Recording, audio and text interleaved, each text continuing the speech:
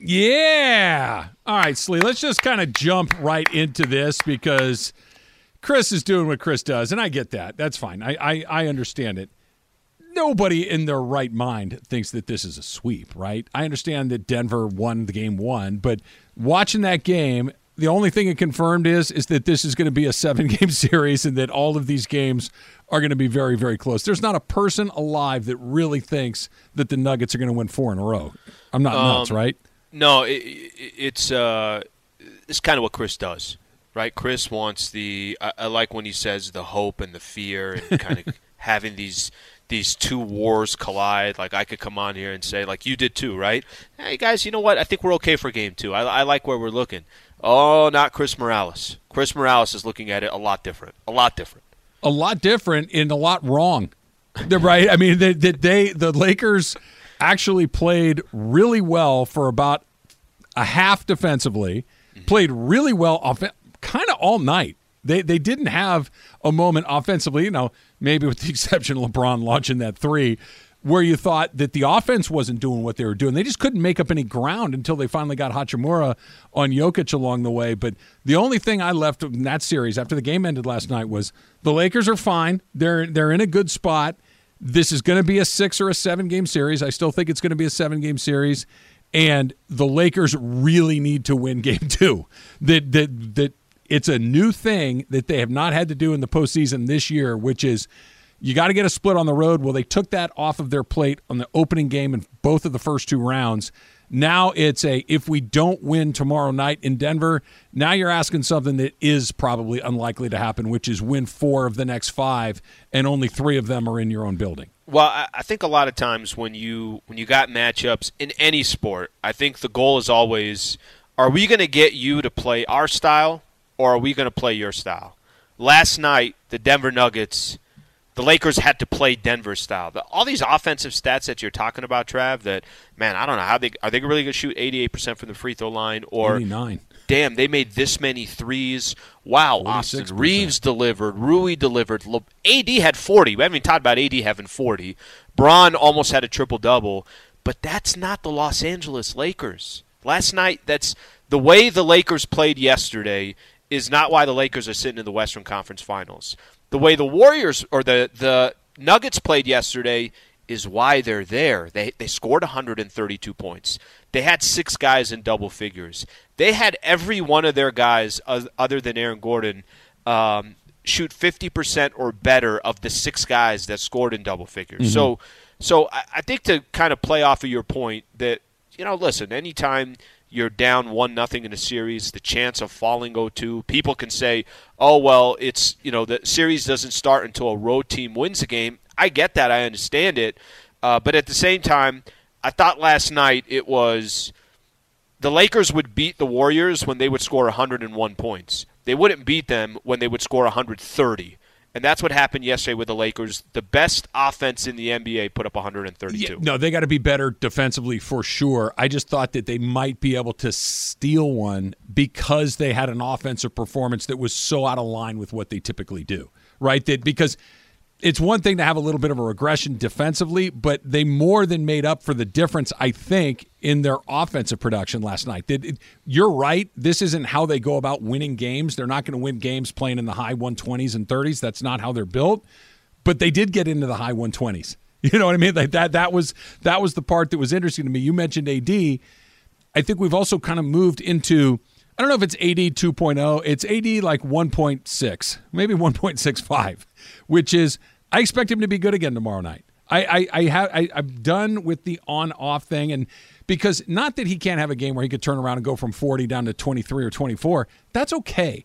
But those games where he has 12 or 13 on the other end where he's completely irrelevant offensively, I don't think we're going to get that again. I think that he's going to give you, maybe it's not the 40-point, the 40-10, 3-3-3 that he had last night, but I'm very confident that Anthony Davis is going to be an impactful player on offense in Game 2 because he has to be.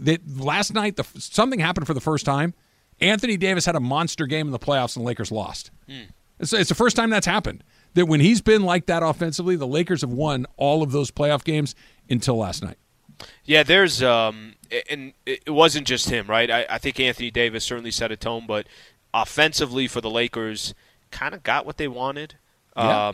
Plenty of possessions where it felt like, all right, I could see how. Let me use as an example. Rui Hachimura, I think, went 8 of 11 again, something like that. I mean, his shooting percentages, very, very high percentage. Austin Reeves started out slow, and then he ended up shooting 50% from the field. That a lot of the offense that the Lakers had, you're right, that's not common practice to be that efficient and that good the way the Lakers were. I thought, it's interesting. Post-game, so I'm doing the post-game show, and I'm facing the court, so it's just me and 11 other people who are cleaning, so there's nobody, obviously in there. And did you offer to help? I might as well. But D'Lo comes out. D'Angelo Russell comes out. This is after the game. So he's out there. I think at one point Beasley was out there as well. Anyways, D'Lo's taking some shots. I took some video. I put it up there. I'm like, hey, D'Lo's out here working out post-game. And the first thing people started saying, which I thought was kind of funny but also true at the same time, it's like he shouldn't be working on his shot. He should be working on his defense. Yeah. I'm like, all right, what do you want the guy to do? Do you want him to just slide defensively post-game with nobody there from one baseline to the other? Maybe. All right. By the way, maybe. And I'm going to change topics a little bit here because I want to get your thoughts on this. D'Lo did not have a good game. But I don't think, at least for me, I'm not expecting D'Angelo Russell to have a good game every game. I'm just not. I think he's shown that he's been very impactful at times. And then there's also games where you might go a game or two where you don't notice his presence. And he's a defensive liability. Not just he's not making shots, but he's getting killed on the other end of the court. So I didn't notice his presence really yesterday. Let's put it that way. And I think that game describes it. He had 8 points. I'm curious what they do for Game 2. And this is what I'm curious about. Does D'Lo get less time in this series because of what you just said, right? He's a liability on the defensive side. Do you want more defense in that lineup, or do you want more offense in that lineup? Defense for sure. Okay. So with that being said, Dave McMenamin had an article this morning that I thought was really, really interesting. He said, I'm going to read it because I want to make sure that I have it right here. He says, multiple team sources told ESPN that there's concern the team could lose the 27-year-old point guard if he views the adjustment as a demotion after starting every other game in the postseason. What they're talking about is if you take D'Lo out of the starting lineup, does that hurt you big picture because D'Angelo Russell is going to be, a point guard, going to be a free agent this offseason? That really stuck to me for a quick second, okay? And I'll tell you what stuck to me. I think the only thing I care about, and I'm sure the only thing you care about, and I'm sure the only thing Laker fans care about, and I'm sure the only thing the front office really cares about right now. Win. How do you get past the Denver Nuggets? Right. How do you get past the Denver Nuggets? And if that meant, you know what, we like Dennis Schroeder starting because he's a better defensive player. He's got more dog in him. Reeves is your 2. And then Rui and LeBron, let's just use that as an example. Maybe they use Rui in the starting lineup, maybe they don't. But it's going to be a big. It's either going to be Jared Vanderbilt or It's going to be Rui. And then you go Anthony Davis. When I read that, I don't know what your initial thoughts are. My initial thoughts are, yeah, that doesn't matter, and I really genuinely don't care if that affected in the offseason. Yes, cosign. I don't care about his feelings. If he checks out because he gets his feelings twisted up, okay. Look, I said it before, I'll say it again.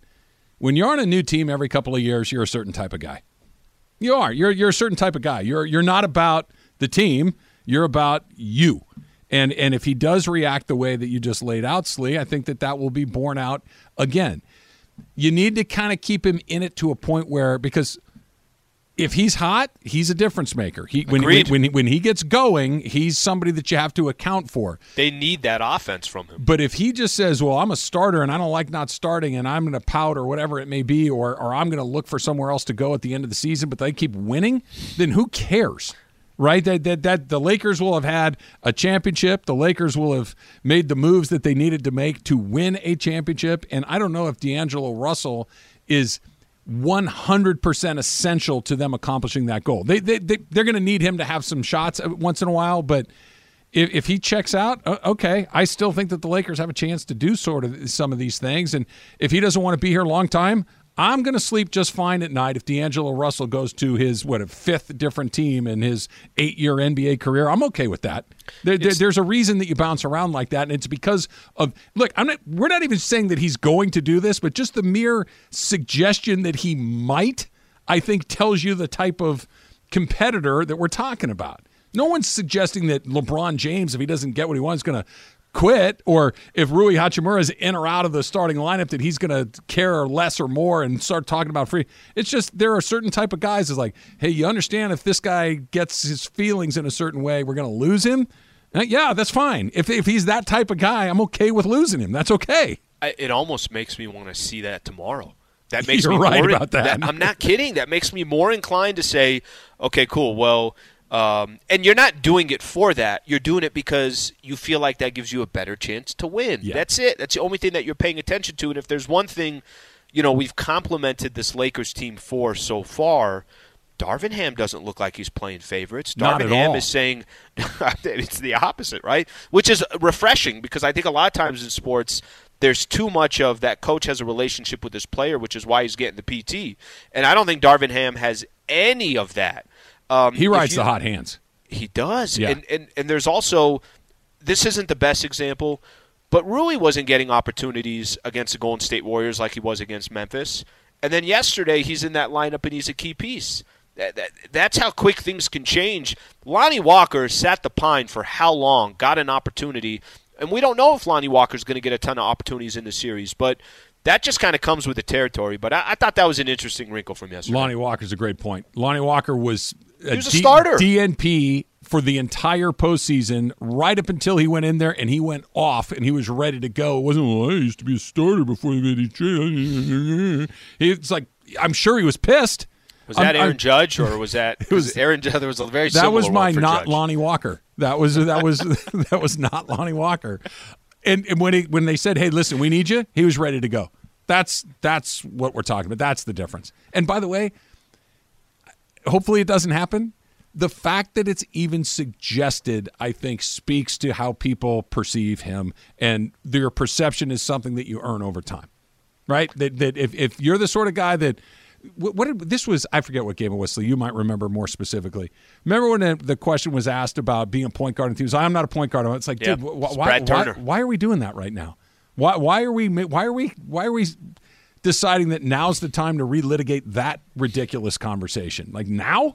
We're trying to get into the playoffs, and now is the time. Well, I'm a star. Who cares? Go make shots. Move your feet on defense. Stop getting torched by Jamal Murray. Let's worry about that. We can worry about your feelings and your money at the end of the season. Emily, I have a question for you. You have on here, and I saw it this morning, and the only thing I could think of is what I posted yesterday. Was that JJ Redick thing at my video? It had to have been. It feels like it, Slee. Yeah. I think no. Listen. I'm not, Trav. I don't know if you know. I literally just saw it this morning, but all I did was take video of D'Lo shooting yesterday post game, put it up on Twitter, and say D'Lo shooting post game was 4 for 11, and I left it at that. And I think, and I'm pretty sure it was, but I don't really know the reasoning behind it. JJ Redick puts out, can we stop posting videos of players shooting after a game? Okay, whether it was mine or it was somebody else, whatever it was. It was aggregated. It was like it was not just like the Alan Sula video. Sleewa was not tagged in the video. It was right? Sports Center was out there. Yeah. No, but I'm saying the concept. Of posting, or the concept of not liking people posting videos of players after the game. I've never heard of that. What's kind of the? Is there a rule there that shouldn't be done? No, I don't. I think if I'm guessing here, I don't think it's a rule thing. I think it's just we get it. He had a bad night and he's trying to fix it. My guess is that Redick saying this is something that happens all the time. We don't need to show the guy that had a bad night trying to rediscover his stroke. This happens after every NBA game all season long. That was my interpretation of the comment. I guess I'll stop putting pregame videos of people warming up too. Don't, Slee. Don't stop. Don't listen to him. Just tag JJ next time. JJ. Now that's a good idea. Tagging JJ is a good idea. All right, Dodgers and the Twins getting ready to go. Dustin May on the mound tonight or this afternoon. Will we see Walker Buehler this season? He says maybe. I say hold on a second. That's coming up next. It's Travis Slee, 710 ESPN. We all know breakfast is an important part of your day, but sometimes when you're traveling for business, you end up staying at a hotel that doesn't offer any. You know what happens? You grab a cup of coffee and skip the meal entirely. We've all been there. But if you book a room at La Quinta by Wyndham, you can enjoy their free Bright Side breakfast featuring delicious baked goods, fruit, eggs, yogurt, and waffles. And really, who doesn't want to start their day with a fresh, hot waffle? Tonight, La Quinta, tomorrow you shine. Book direct at lq.com. This podcast is proud to be supported by Jets Pizza, the #1 pick in Detroit-style pizza. Why? It's simple. Jets is better. With the thickest, crispiest, cheesiest Detroit-style pizza in the country, there's no competition. Right now, get $5 off any 8-corner pizza with code 8SAVE. That's the number 8, SAVE. Go to jetspizza.com to learn more and find a location near you. Again, try Jet's signature 8-corner pizza and get $5 off with code 8SAVE. That's the number 8, SAVE. Jet's Pizza. Better because it has to be. So I mentioned my friend earlier, the one that would text me smack when the Denver teams would play LA, even though she doesn't watch any sports. But I knew, Al, that you're going to go to the Rocky game today. And so I was like, hey, is there anything that's kind of cool about Coors Field that maybe we could talk about or that Al should check out? So she was like, I don't really know, but there's a line, and you might know this too, but there's one row that's all painted purple, and that's that what signifies a mile high. And so that's kind of cool. Maybe you could check that out. But she also said, stay below the line, Al. You need an oxygen tank to go above the purple seats. She also said that the Rockies mascot looks like a mix between Barney mixed with a cosmic brownie. This mascot is called Dinger, and once you know that description, go look up. I know Barney. What cosmic what? So a cosmic brownie is those like brown the brownies that come in the package, and they have little like pebbles of like. I think it's Little Debbie. Yeah, Little Debbie. Okay. Yeah, look it up. Because you probably know what I'm talking about. You just don't know that it was called that. But once you see that, you can't unsee that thing is that. Yeah, it's a purple dinosaur. Oh, yeah, okay. Yeah, this is... listen, I'm not a mascot guy. That's fine. Let people do it. Go take a picture with Dinger. Actually, I will say Rocky, the Nuggets mascot, he's awesome. I mean, he's...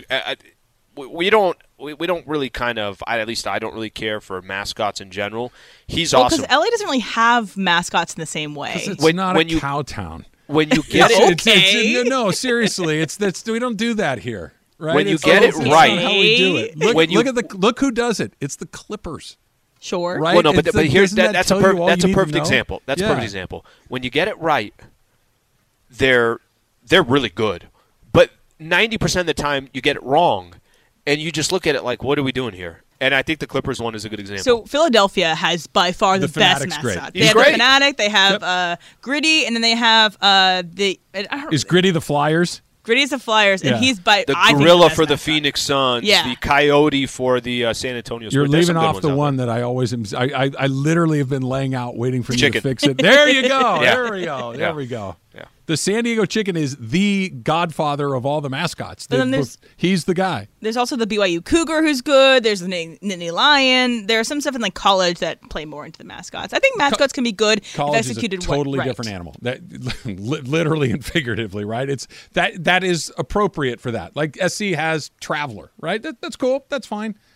Pro sports in real towns can just put a good team on the court. I think that's fine. Okay. Loaded up with Denzel Washington Dinger. and DiCaprio and Jack Nicholson. That's fine. Those can be our mascots. We don't.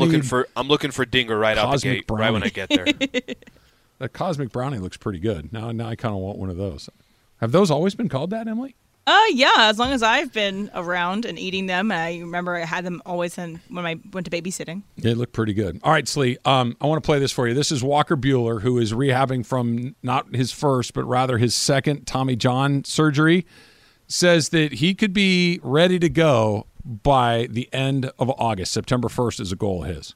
I don't think anything has happened that would tell me that's not an achievable goal. Obviously, we've got a lot of talented players and a really good team, and I'm going to try and contribute any way I can. Okay. It's pretty remarkable that the Dodgers have put together the best record in the National League. despite him not being here, despite Tyler Anderson leaving, despite Trey Turner leaving, that Gavin Lux is hurt, that Justin Turner is gone. You've got Trey Turner leaves, Cody Bellinger is non-tendered. Like, they turned over. Incredible. And they still have the best team. Walker Buehler being added back to this team towards the end of the season, sure, you have my attention. But here's what I'm worried about. September 1st would be really fast for this particular recovery. That we were talking about Bryce Harper. Okay, Bryce Harper's going to DH and play right field. Walker Buehler is a pitcher. Okay, it's a totally different animal. This would be on the very tight side of earliest possible return. I don't like that. They're very, very likely to lose Julio at the end of this season, I believe. I think that Julio is more likely to be on a different team than he is to the Dodgers. You can't afford to try to push Buehler to try to say, okay, look, this is the best case scenario. Let's put him out there and see what happens, and potentially risk pushing that further into next season. You're going to need Walker Buehler next year because Julio is likely to be gone. I understand that he's on track. He's throwing bullpens. He looks good, et cetera, et cetera. This is all good news, but you cannot be too cautious with a guy who's going to be a big part of what you're doing next year when you already have a lot of options in your rotation right now. So I'll ask you this, and for an organization that is responsible, an organization that has certainly made the right calls from on the field, off the field, injury, all that stuff. I mean, they've done a really good job. They're not perfect, but they've done a pretty damn good job. Are you concerned? I'm trying to figure out, would you be concerned that they would let Buehler back? I don't feel like they would allow him to come back too early. They have been on the right side of these decisions way more than they've been on the wrong side, right? That's what you're getting at. So if they feel they're comfortable with it, I should feel comfortable with it. That's what you're getting at? Yeah. Okay, fair. I'm talking from a medical standpoint, right? If this is an injury that is roughly a 14 to 18-month recovery, okay? That's kind of where most of these guys fall in. The beginning of September is like a 12 or a 13-month timeline from when he got his elbow repaired. That's really early. Not that the Dodgers would do anything reckless. I'm just saying if the average time for this is somewhere between 14 to 18 months and we're at 12, we want to, even if you feel great, are we sure this is a good idea? Not that it's impossible, but let's really think about this. And now I'm sure where they are, what the pitching staff looks like, how well you could stretch him out. Do you use him for an inning here or there? He's going to throw an inning here or there in a bullpen on the side anyway, I guess. But and I don't want to say you just throw Julio till his arm falls off because that's a terrible idea. But the decisions you make with Julio, I think, are very different than the decisions you're going to make with Buehler, just based on who's going to be here next year. Maybe Julio will, maybe he won't. I don't think he's going to be back. I think he's going to go somewhere else. I think there's some hard feelings there. Buehler's going to be on this team next year. You might as well have him as healthy as he could possibly be.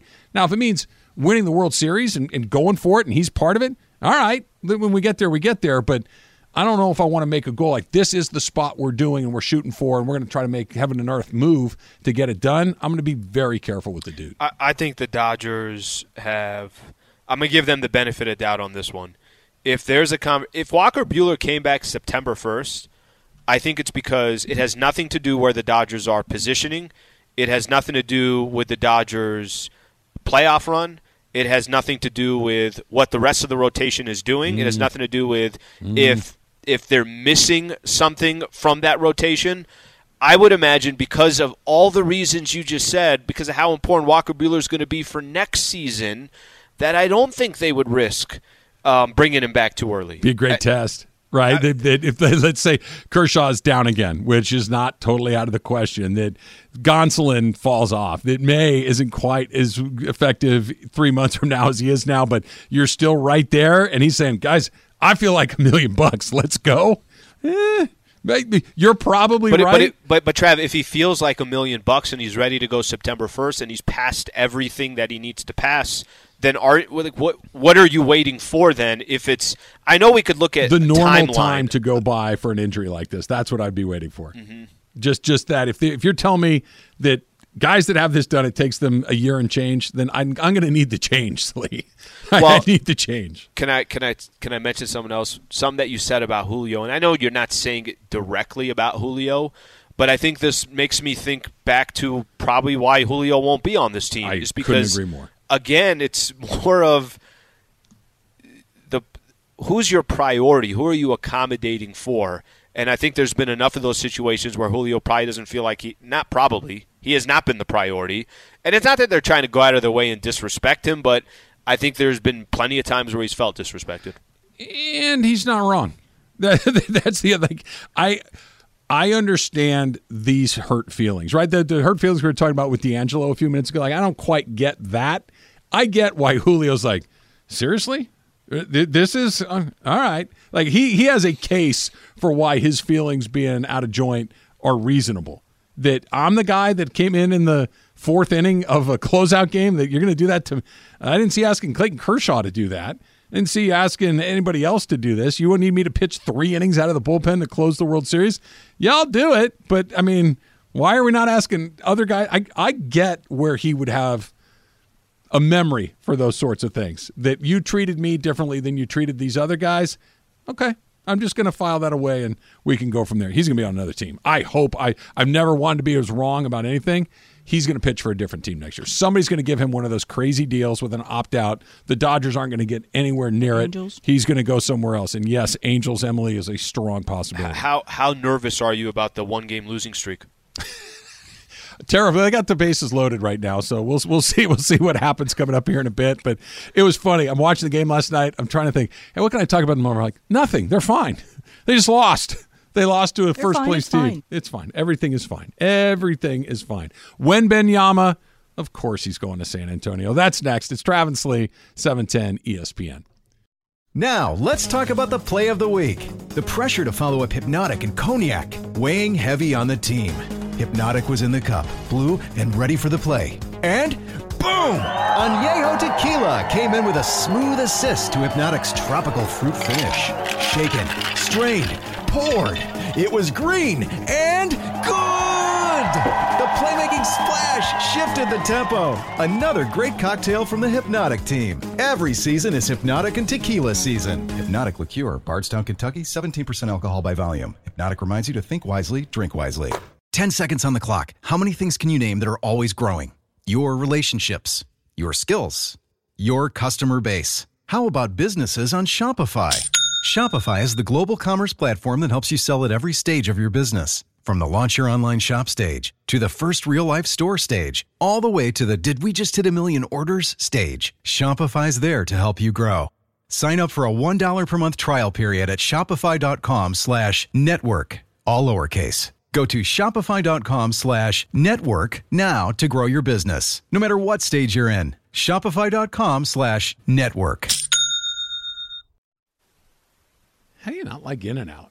Like, that just doesn't make sense to me. I understand that Her excuse from being from the Midwest, Yeah. it doesn't add up, because I'm also from the Midwest and I love In-N-Out. Same. if you are open-minded and you're not just clinging to the things that you knew as a kid, it's pretty hard to beat. You can like Taco John's and In-N-Out. It's possible. I can't even say In-N-Out. I'm excited for Taco John's. I need to. Where's the closest Taco John's? Somebody look that up for I me. think it's Denver. Oh, well, Slee, that's on you. You're going to have to be my mule to get Taco John's back into Southern California. I'm going to go to TJ Maxx and get another suitcase. I'm just going to just fill it up. Fill it. What are the potatoes called? What did you say they are? The hash Taylor? browns? The potato. Potato Olays. Yeah, get the potato olays. too, 6-pack Steve. and a pound. You can eat it by yourself or with a friend. A pound of potatoes seems. I don't know if they weigh them or aggressive. not, but I would hope so. Yeah, that's too much. Little bit of a Dodger note here, really quickly. Dustin May started for the Dodgers, pitched the first inning, and has already left the game. Dylan Covey is now in. Somebody that they just recalled from AAA is in the game in the second inning. Dustin May, of course, is coming back from an arm injury last season. It pitched a little bit last year. It's pitched very well so far for the Dodgers this year, but that he left after one inning, didn't give up any runs. It's not like he got knocked out of the game. Still waiting to find out exactly what the explanation for him leaving the game is, Al, but Dustin May leaving after one inning. Maybe it's like a Syndergaard thing. He had a blister. It could be something as simple as that, or maybe something else, and hopefully not something else. Well, listen, he's been electric. He's been fantastic this year. So I think right out the gate, without getting any detail, it is very normal to jump to conclusion. It's very normal to be, well, what, you take him out of the first inning or after the first inning? Well, there's got to be some reason there. He has been, it's funny. We spent so much time talking about some of these other players, and maybe this is just part of a 162-game grind. I don't know how much we've really spent that much time talking about how good Dustin May has been so far this year, but he's been awesome. He's been really just incredible. Everybody's always talked about he's got such great stuff, but does he have control of it? It seems like this year he's got much better control of what he's been able to do. Yeah, he's been good. His numbers have been really good. It's weird, like his measurables, right? The velocity, the spin rate, all of those sorts of things that the modern baseball analyst relies on have been down. Like his fastball velocity is down. His movement on his pitches is down. His ground ball rate is down. Like they're hitting the ball harder in the air more often against pitches that are not moving as much or as quickly, but his success rate is way up. It's still effective, right? Yeah, it's hard to understand how those two things go together, but that's exactly what's happening. But that he left in the first inning is a little bit of a surprising. Yates just walked in the door, so I know you can't see him right now. I would say Yates? hugely surprising. Yeah, I mean, that's Greg and I have talked about this on Blue Review a little bit for the plug, but as May is as important to that staff as anybody. Sure he is. In terms of what you're going to be able to try to do down the line, never mind in the playoffs. The look on my face right now probably tells it all. I'm like, whoa, I need more information. Hopefully it's a blister or something like that, because that goes away, and that's not a big deal. You just got to let it calm down. But if it's not that, I don't know what it is. Suboptimal. And if this was a guy that had pitched year after year after year, you just go, okay, well, we'll wait and see. But coming back, Al, from what he was coming back from, first, and odd that we were just talking about Walker Buehler trying to kind of push the envelope to come back. Don't love that either. I don't like it at all. But this is, when you got an arm injury, Walker Buehler, this is his second TJ surgery. May is coming off of a year where he's been good, but those metrics. Yeah, I mean, and just in general, you can't rely on dudes you want to call up from Oklahoma. Like, these are top-line guys that are falling left and right. If you want to be able to win games and win a division, they got to be there. That's what you banked on to start the season. Was there and they're on a one-game losing streak. Fire everybody. Freeman needs where's to our go. guy? Doc needs to go. Yeah, Trav, where's our guy that can't run a Dairy Queen? Yeah, I think Dairy Queen, IHOP for sure, Denny's for sure. I think a Wendy's was in there. Dairy Queen. Run a Taco Joe's. Taco John's. Yeah, exactly. Anything less surprising than Victor Wembanyama being a San Antonio Spur? I loved it, though, by the way. Whoever in San Antonio had the great idea to pack a bar and say, we'll pay for it if they get the first pick, that was genius. Like, I've been to the draft lottery. Slee, let me tell you something. It ain't exciting, okay? It is not exactly what we call a party atmosphere. Unless there's a dude like that's going to go number one. That's what I'm saying, and they did great with it. I love to see it. San Antonio, great job out of you, getting people fired up. 2 previous number 1 picks, Slee. Couple of guys named David Robinson and Tim Duncan. And then they get Wembanyama, who by people that study this stuff, they say he's the best prospect since LeBron James has come into the league. Yeah, there was Clint, we were talking about it, and I think this just comes with the territory, right? When you don't have a draft pick, the Lakers are still playing, so in the Western Conference Finals, but we went through 6 years where it was basically every single pick, and the draft lottery, we're all sitting there. We'd have get-togethers or broadcasts from Tom's Urban. I can't remember, ESPN Zone, whichever one it was at the time. Yeah. But it was a really, really big deal. And then you got a player that there hasn't been more hype on since LeBron, and he ends up. I was telling Trev, Michael Thompson's like anyone but the Spurs ends up with the San Antonio Spurs. The Spurs are the team that. I've said this before, and I'll say it again quickly. I know we got to get out of here. They're like your cousin that does everything right, and your parents are like, be more like the Spurs. The Spurs did their homework. The Spurs didn't make a mess in the kitchen. The Spurs are always home by the time they're supposed to be, and you're like, even losing, they do better than other franchises. It's unbelievable. Quick update here. Dustin May was removed from the game because of, quote, right elbow pain. So take that for what it's worth. That's not good. That's not terrible. good. In fact, That's not good. Oof. That is really bad. The elbow news. is where one gets the surgery. Where he just had the That's what I'm surgery. saying. Yeah, So, and yikes. That's very bad news. Very quick before you dip, Yeah. Yates. Aaron Judge was peeking at the first base coach for the sign, right? Okay, I don't understand what the big controversy here is. Like, for those of you who don't know, when you're on a baseball field, you're allowed to look at the people on the field. Like, Well, he wasn't looking at anybody on the field. well, whatever. I mean, he's looking at his coach. He's on the field. Yeah. You know what I mean? Yeah. Like that. The Blue Jays and Yankees really hate each other. They're out there BSing over where base coaches are standing. I've never seen someone attempt to do something clandestinely that was so obvious. Well, That's what was weird about it. I feel like people don't understand. If you're looking at your teammates or your coaches and they're trying to tell you something, like that's part of the game. It's where the banging and the trash cans and the computers come in. If he's looking at his coach and his coach is telling him with whatever motion he's throwing the fastball, that's fair. If the That's coach in is play. getting the signs out of the pitcher's glove, out of his hand, Sure. out of the picking the catcher, picking it from the dugout, that's fair game. That's on the Blue Jays for messing it up. But that instead of just saying, no, man, I wasn't looking at anything. It's like the explanation was, and then Boone's explanation of nothing that went on was against the rules. It's like, we had the signs picked. What do you want me to say about I know. it? It's a tricky situation, but that's one of those where, like, I'm definitely watching the next time those two teams play because something's going to happen. It's going to be fantastic. Slee's going to Reds Rockies in a few minutes. Really?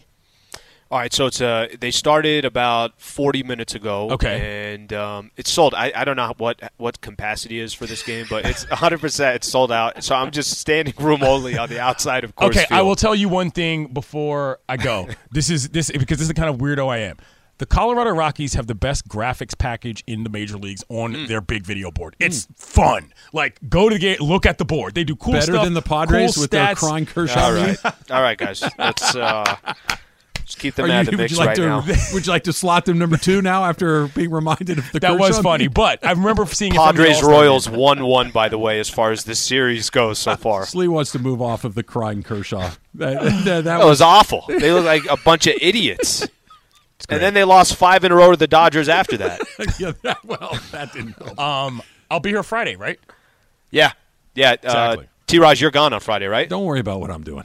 T-Raj is Okay, Travis. got your Secret agent. Wait, this is Mystery you got over here. you got a family thing going on. It is my dad's 75th birthday. There you go. We're doing a long weekend Awesome. with the extended fam, and I'm looking forward to it a great time. That's good. Okay. Cannot wait. I'm Cannot glad to wait. hear it. The Dub, But we're going to call him every hour. wish Bob a happy birthday. He'll take your Yeah. call very, very agreeably. The Dub coming up next. It's Travis Lee, 710 ESPN. Hi, it's Mike Greenberg letting you know ESPN Bet is ready to take you through all the biggest sports moments this spring. The official sportsbook of ESPN has exclusive offers and markets from Scott Van Pelt, Stephen A. Smith, and me, plus many more. From the playoff intensity to finally getting out to the ballpark, there's no better time for sports fans. Sign up today. New users get a bet reset up to $1,000 in bonus bets if your first bet doesn't win. Download ESPN Bet today. What a play. Must be 21 plus and present in select states. Gambling problem? Call 1-800-GAMBLER. Terms and conditions apply. See app for details. All right, now let's start with some NBA news. And this is Adam Silver talking yesterday about the video that surfaced with Ja Morant, which looked like he was waving a gun in a car. Honestly, I was shocked when I saw this weekend that video. Now, we're in the process of investigating it, and we'll figure out exactly what happened to the best we can then. It's the video's a bit grainy and all that, but I'm assuming the worst, but we'll figure out, exactly what happened there. So that's Silver saying, I was shocked that my immediate reaction was to assume the worst. And it wasn't just Adam Silver, like right up and down the line, from the Grizzlies to other NBA players, current players, former players, athletes in other sports. You get the benefit of the doubt once. You get the, hey, maybe you made the mistake. Hey, let's get them the help that they need. And then when it happens again right away and the commissioner is coming off the top rope like that, he's going to get absolutely hammered when it comes to suspension. Honestly, I was shocked. So there was Adam Silver probably spoke for a couple of minutes, and I listened to the whole thing. And when he said that, he had a one-on-one conversation with Ja Morant after the last incident, and basically was like, hey, I felt like we had a really good understanding. I felt like they were basically walking away from this like, all right, hey, I don't think we're going to have to worry about this anymore from Ja Morant. So He was very, I know we just heard it a couple times, he was shocked. I believe him, right? Like, I think that Adam Silver is not trying to keep his stars off of the basketball floor. He's not trying to keep one of the more popular players in the NBA off the floor. He's going to get served. Whatever that number is, it's not going to be – even when he said something like, hey, 8 games is not nothing. We gave him 8 games. It's 10% of the season. And it did nothing to stop him from doing what he's doing. Ja released a statement yesterday as well that reads, I know I've disappointed a lot of people who have supported me. This is a journey, and I recognize there's more work to do. My words may not mean much right now, but I take full accountability for my actions. I'm committed to continuing to work on myself. Fairly benign, right? That's just kind of routine.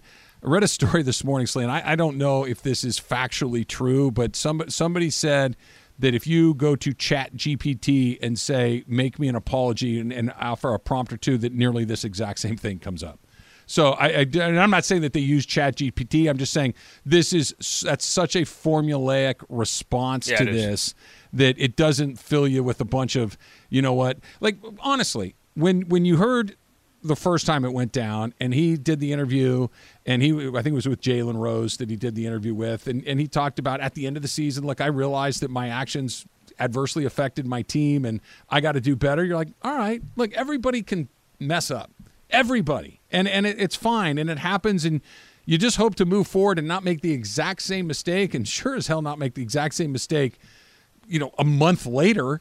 And that's exactly what he did. I don't think there's anything you can say at this point that's going to be anything other than, just get ready to sit out for a very long time. When somebody does something and you try to give them a chance, and when they do the same thing again, whatever they say doesn't – the only thing I took away from the statement, my words may not mean much right now. I'm like, no, that's exactly – the entire statement means nothing right now. It doesn't. It's just for those reasons alone. Did you ever get around to seeing What About Bob? Because it came out on this day in 2001, the Richard Dreyfuss, Bill Murray movie. I did not see it. Yeah. Did not see it. You should add it to your list. It's pretty funny. If you like Bill Murray, you will like that movie. When did you say it came out? Early 90s? 01. Oh, 01. Okay. By the way, I like that. I like that. I like something 20 years ago. I'm okay with that. So, okay, I got to come around and see it. Bill Murray doing Bill Murray things is always fantastic, and this is some high-level Bill Murray being obnoxious and weird and everything else. Put it on your list, Lee. I'm gonna read you one here real quick. I'm gonna get your thoughts on it. Remember how we talked about the Blazers, and you were like, "Hey, I'd love for them to get Wembanyama and see what they do from there." Chris Haynes. This is from Chris Haynes. Blazers intend to trade their number 3 overall pick in the NBA draft to try and build a championship team around Damian Lillard. For sure, guys. Yeah. For sure, guys. Good luck with that. Good luck with that. That I don't know what to tell you, man.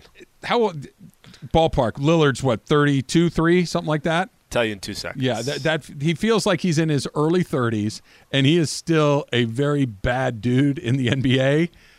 But deciding to run it back with him again and trading away the future of the team feels very, very risky. As good as Lillard is, Lillard needs to go somewhere else. You don't need to try to put different things around him. He needs to go join a team that's a player away, and Damian Lillard's the difference.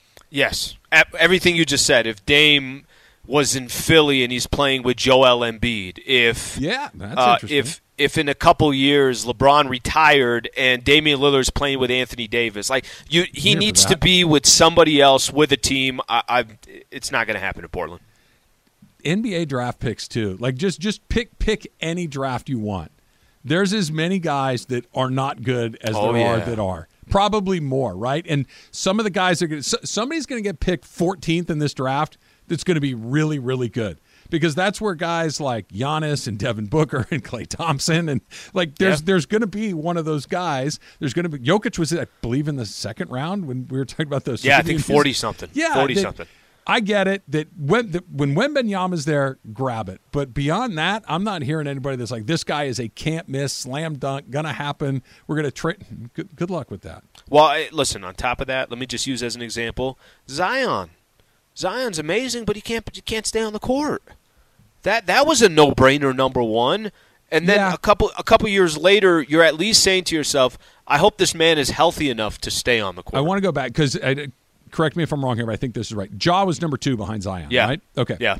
And I'm with you that Zion was the universal number one pick in the draft, and everybody probably would have made it the same. But that's one of those, when you look back at it, it's like, okay, hold on a second. Zion was out of shape as a teenager. Zion is going to get paid and become even more famous than he already is. And his body type lends itself to guys that put on weight.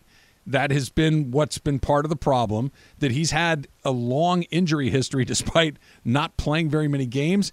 I think you do it anyway, Slee, but with Morant, obviously has a different set of problems, but it's not that he never plays, it's that he does stupid blank.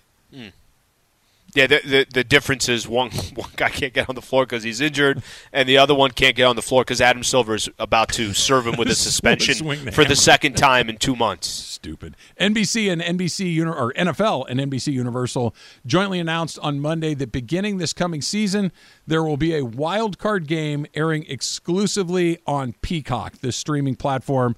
And according to the Wall Street Journal, that deal is worth about $110 million for one playoff game. Does this not bolster my argument, Al, that the NFL wants to put a game every night of the week? That if they're getting one-offs that are getting, and I get it, it's a playoff game, so it's important, but $100 million for a game? I mean, why wouldn't you want your stuff on TV every night? There's got to come a point with the NFL. It's just like, we don't have to do anything anymore. We just literally have to show up to the party, and people are just, every network's going to be throwing money. Everybody's going to be competing for our services. That's insane. $110 million. There was another story. The Jets are going to play on that Black Friday game, right? The day after Thanksgiving. Yeah. That they want to be the home for that game, just like the Lions and the Cowboys are the home on Thanksgiving. That the Jets want to be the home for the Black Friday game. I know you hate the Lions game. How do you feel about the Jets hosting the Black Friday game? Yeah, I don't want to give it to them. 9 out of 10 times, Jets aren't going to be competitive. They're not going to be good. Now, will I tune in? Probably. Of course you will.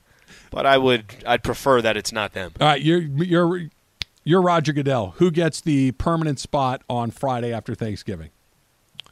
Friday after Thanksgiving, permanent spot. I'm going to look at franchises that I know that are always competitive. So right out the gate, I'm thinking of teams like the Ravens. I'm thinking of teams like the Steelers. I'm thinking of teams like the Patriots.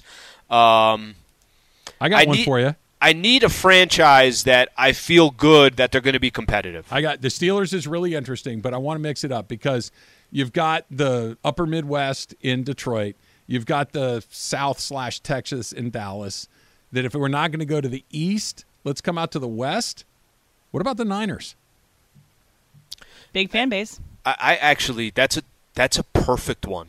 Right? That's a perfect one. Doesn't that feel like that belongs in there? That the 49ers just kind of, they're almost always competitive. They've got great history, great fan base. Yep. It's pretty. Right, like just the visuals of. I know that they play in San Jose or Santa Clara or whatever it is. Santa Clara, yeah. The visuals of the Golden Gate Bridge, the Bay Bridge, the all of the Alcatraz and everything that comes along with it. It just looks good on TV too.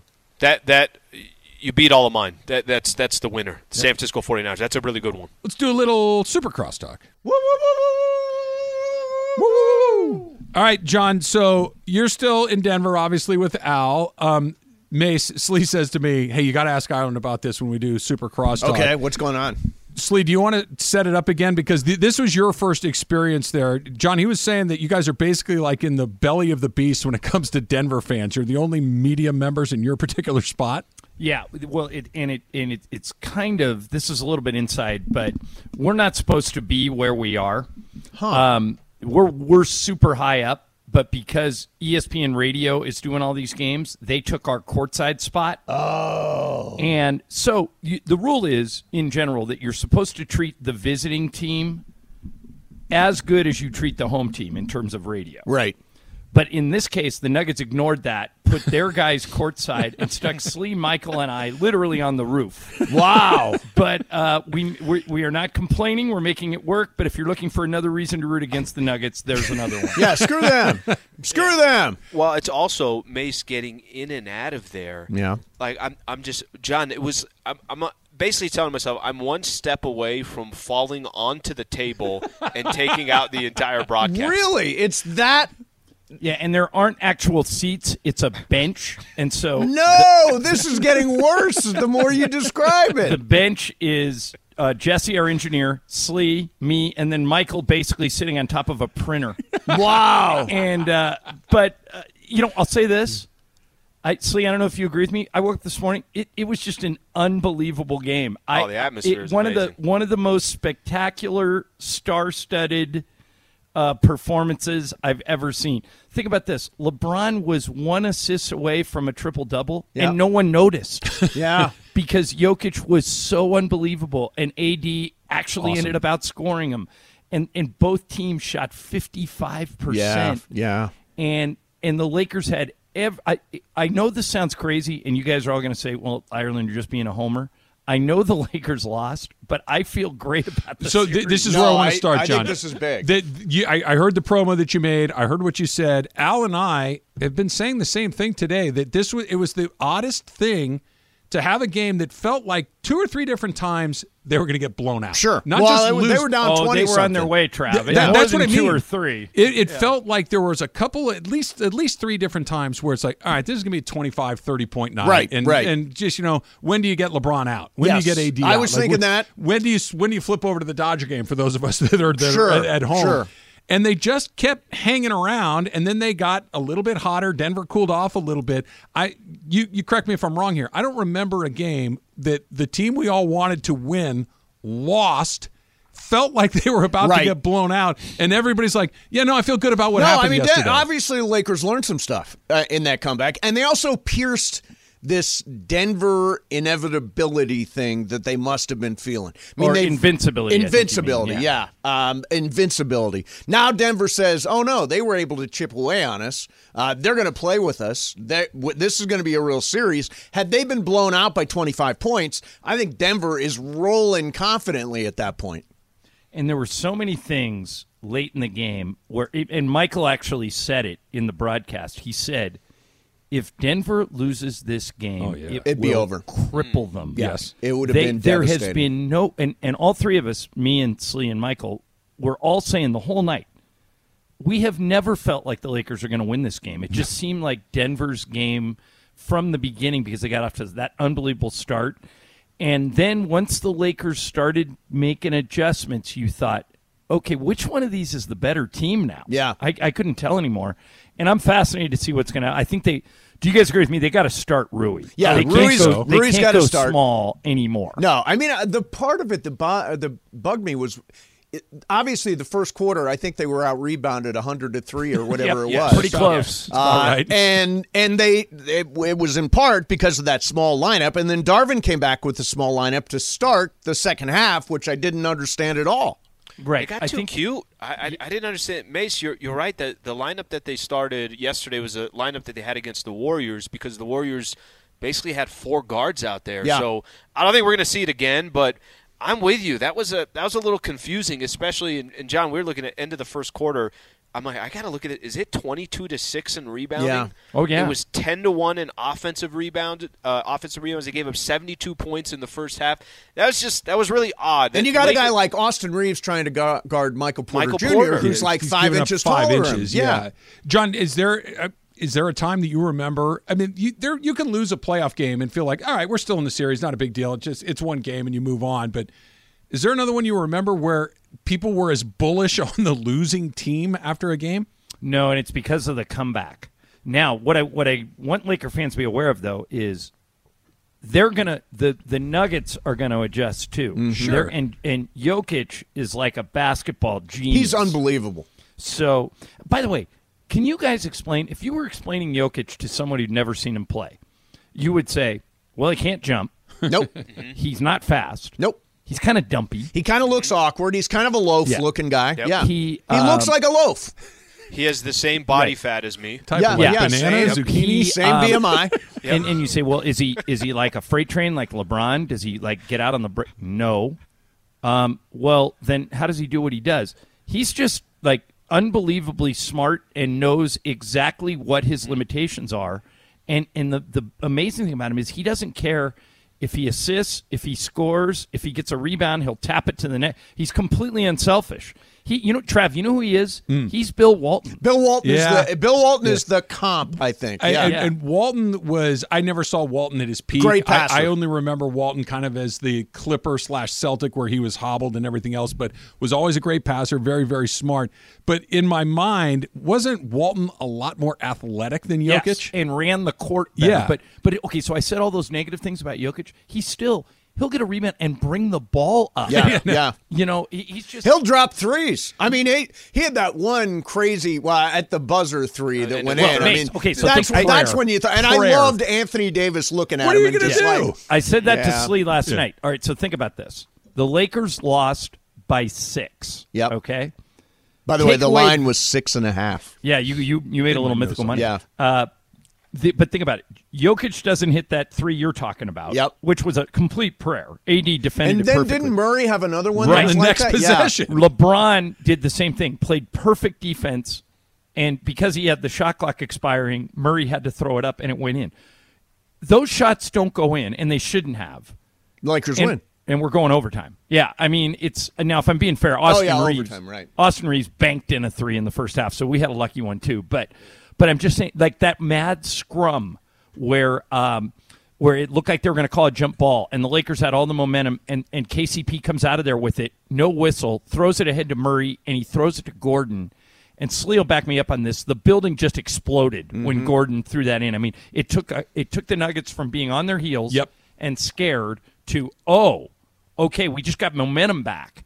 And I really thought with 3 minutes to go, if you go back and listen to me call those last 3 minutes, I thought the Lakers were winning the game. I thought they had everything in their favor. Austin Reeves has found his shot, and I thought they've got this figured out, and they just ran out of time. And LeBron took a terrible shot. Yeah, terrible shot. Well, That's just a bad shot. I think the Nuggets baited him into that because Reeves had hit 2 in a row, and if you go back and look at that play, they left LeBron open at the 3-point line and kind of dared him to take that and stayed on Reeves. Yeah, I mean, if you're going to take Reeves would have been the right guy to take the 3, but For sure. LeBron should have taken the ball to the basket that's the thing. and potentially drawn the foul. In the last 20 years, has there been anything that's more unguardable than LeBron with a head of steam going to the basket? Yeah. Okay, but think about this, guys. If he does that, all right, we were down 3. Yep. And I think there were 20 seconds left.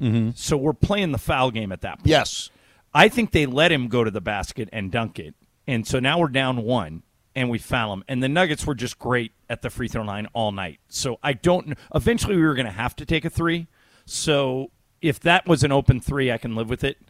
It's so early in the clock. They played way too early. They played so bad at the start of that game. It was so unlike the Lakers have been in the play. They've been the best defensive team in the playoffs, and they gave up 72 first half points. Was it altitude? Was it just they got ambushed? Did the effort not there? I mean, the matchups weren't right. That's part of it. The matchups weren't right. That's fair. I agree with that. Fair. And the other thing was, Slee, I don't know about you, but I don't know if I've ever seen a team more ready to start a playoff game than Denver was.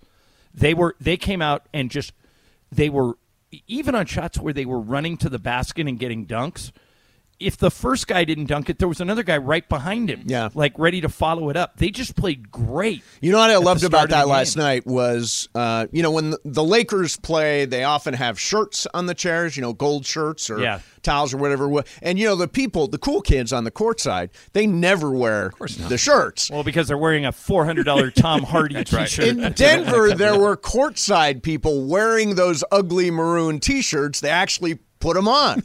Right. That's the difference. That's what you do in L.A. Exactly. That's a non-L.A. thing. In New York, they're not putting on the T-shirt. No. In Los Angeles, they're not putting on the T-shirt.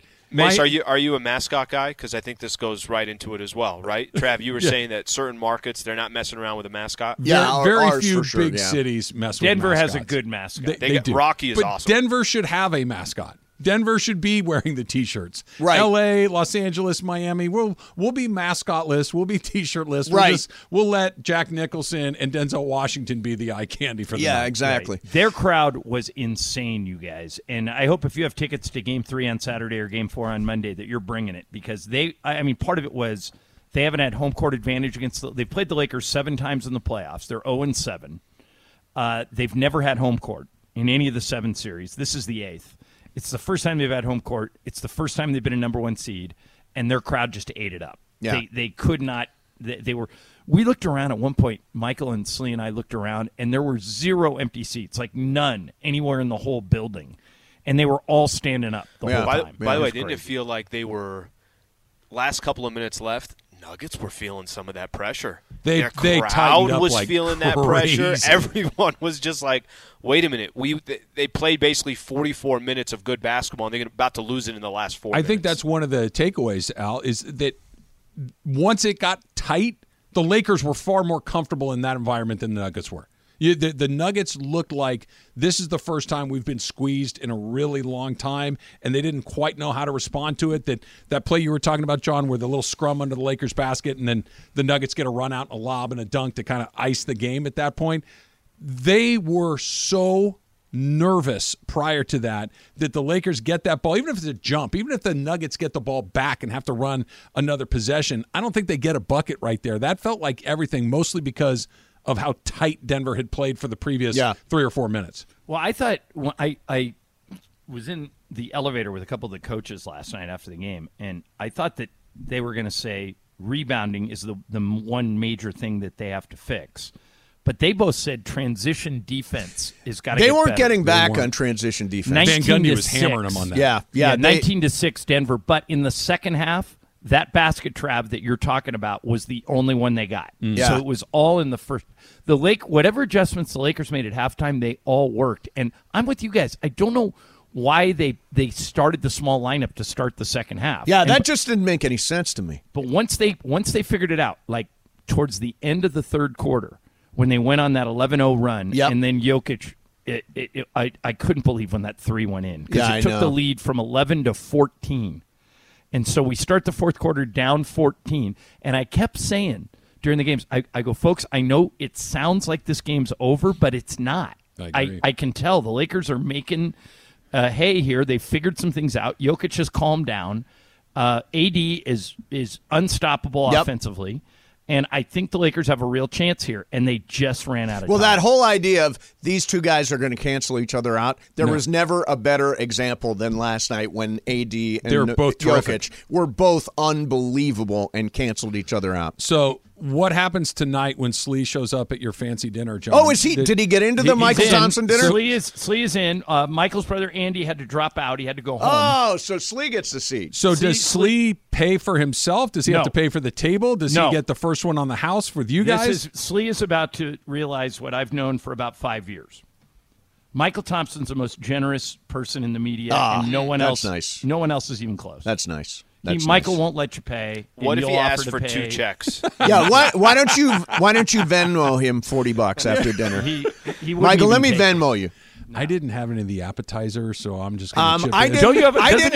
I didn't drink tonight. I didn't drink any of the wine. So put the wine. Doesn't everybody have a friend like this? Like we're describing. worst. I have a friend in high school that fits this to a T. Like, my share was $7.50, and I only had 1 beer. Yeah, so I didn't have an appetizer, and I didn't drink, and therefore it's like, you're a pain in the ass. Everybody's throwing in a credit card, and we're splitting it evenly. Exactly. Tough, you know That's what. the way it goes. Super Crosstalks powered by In-N-Out Burger. That's what a hamburger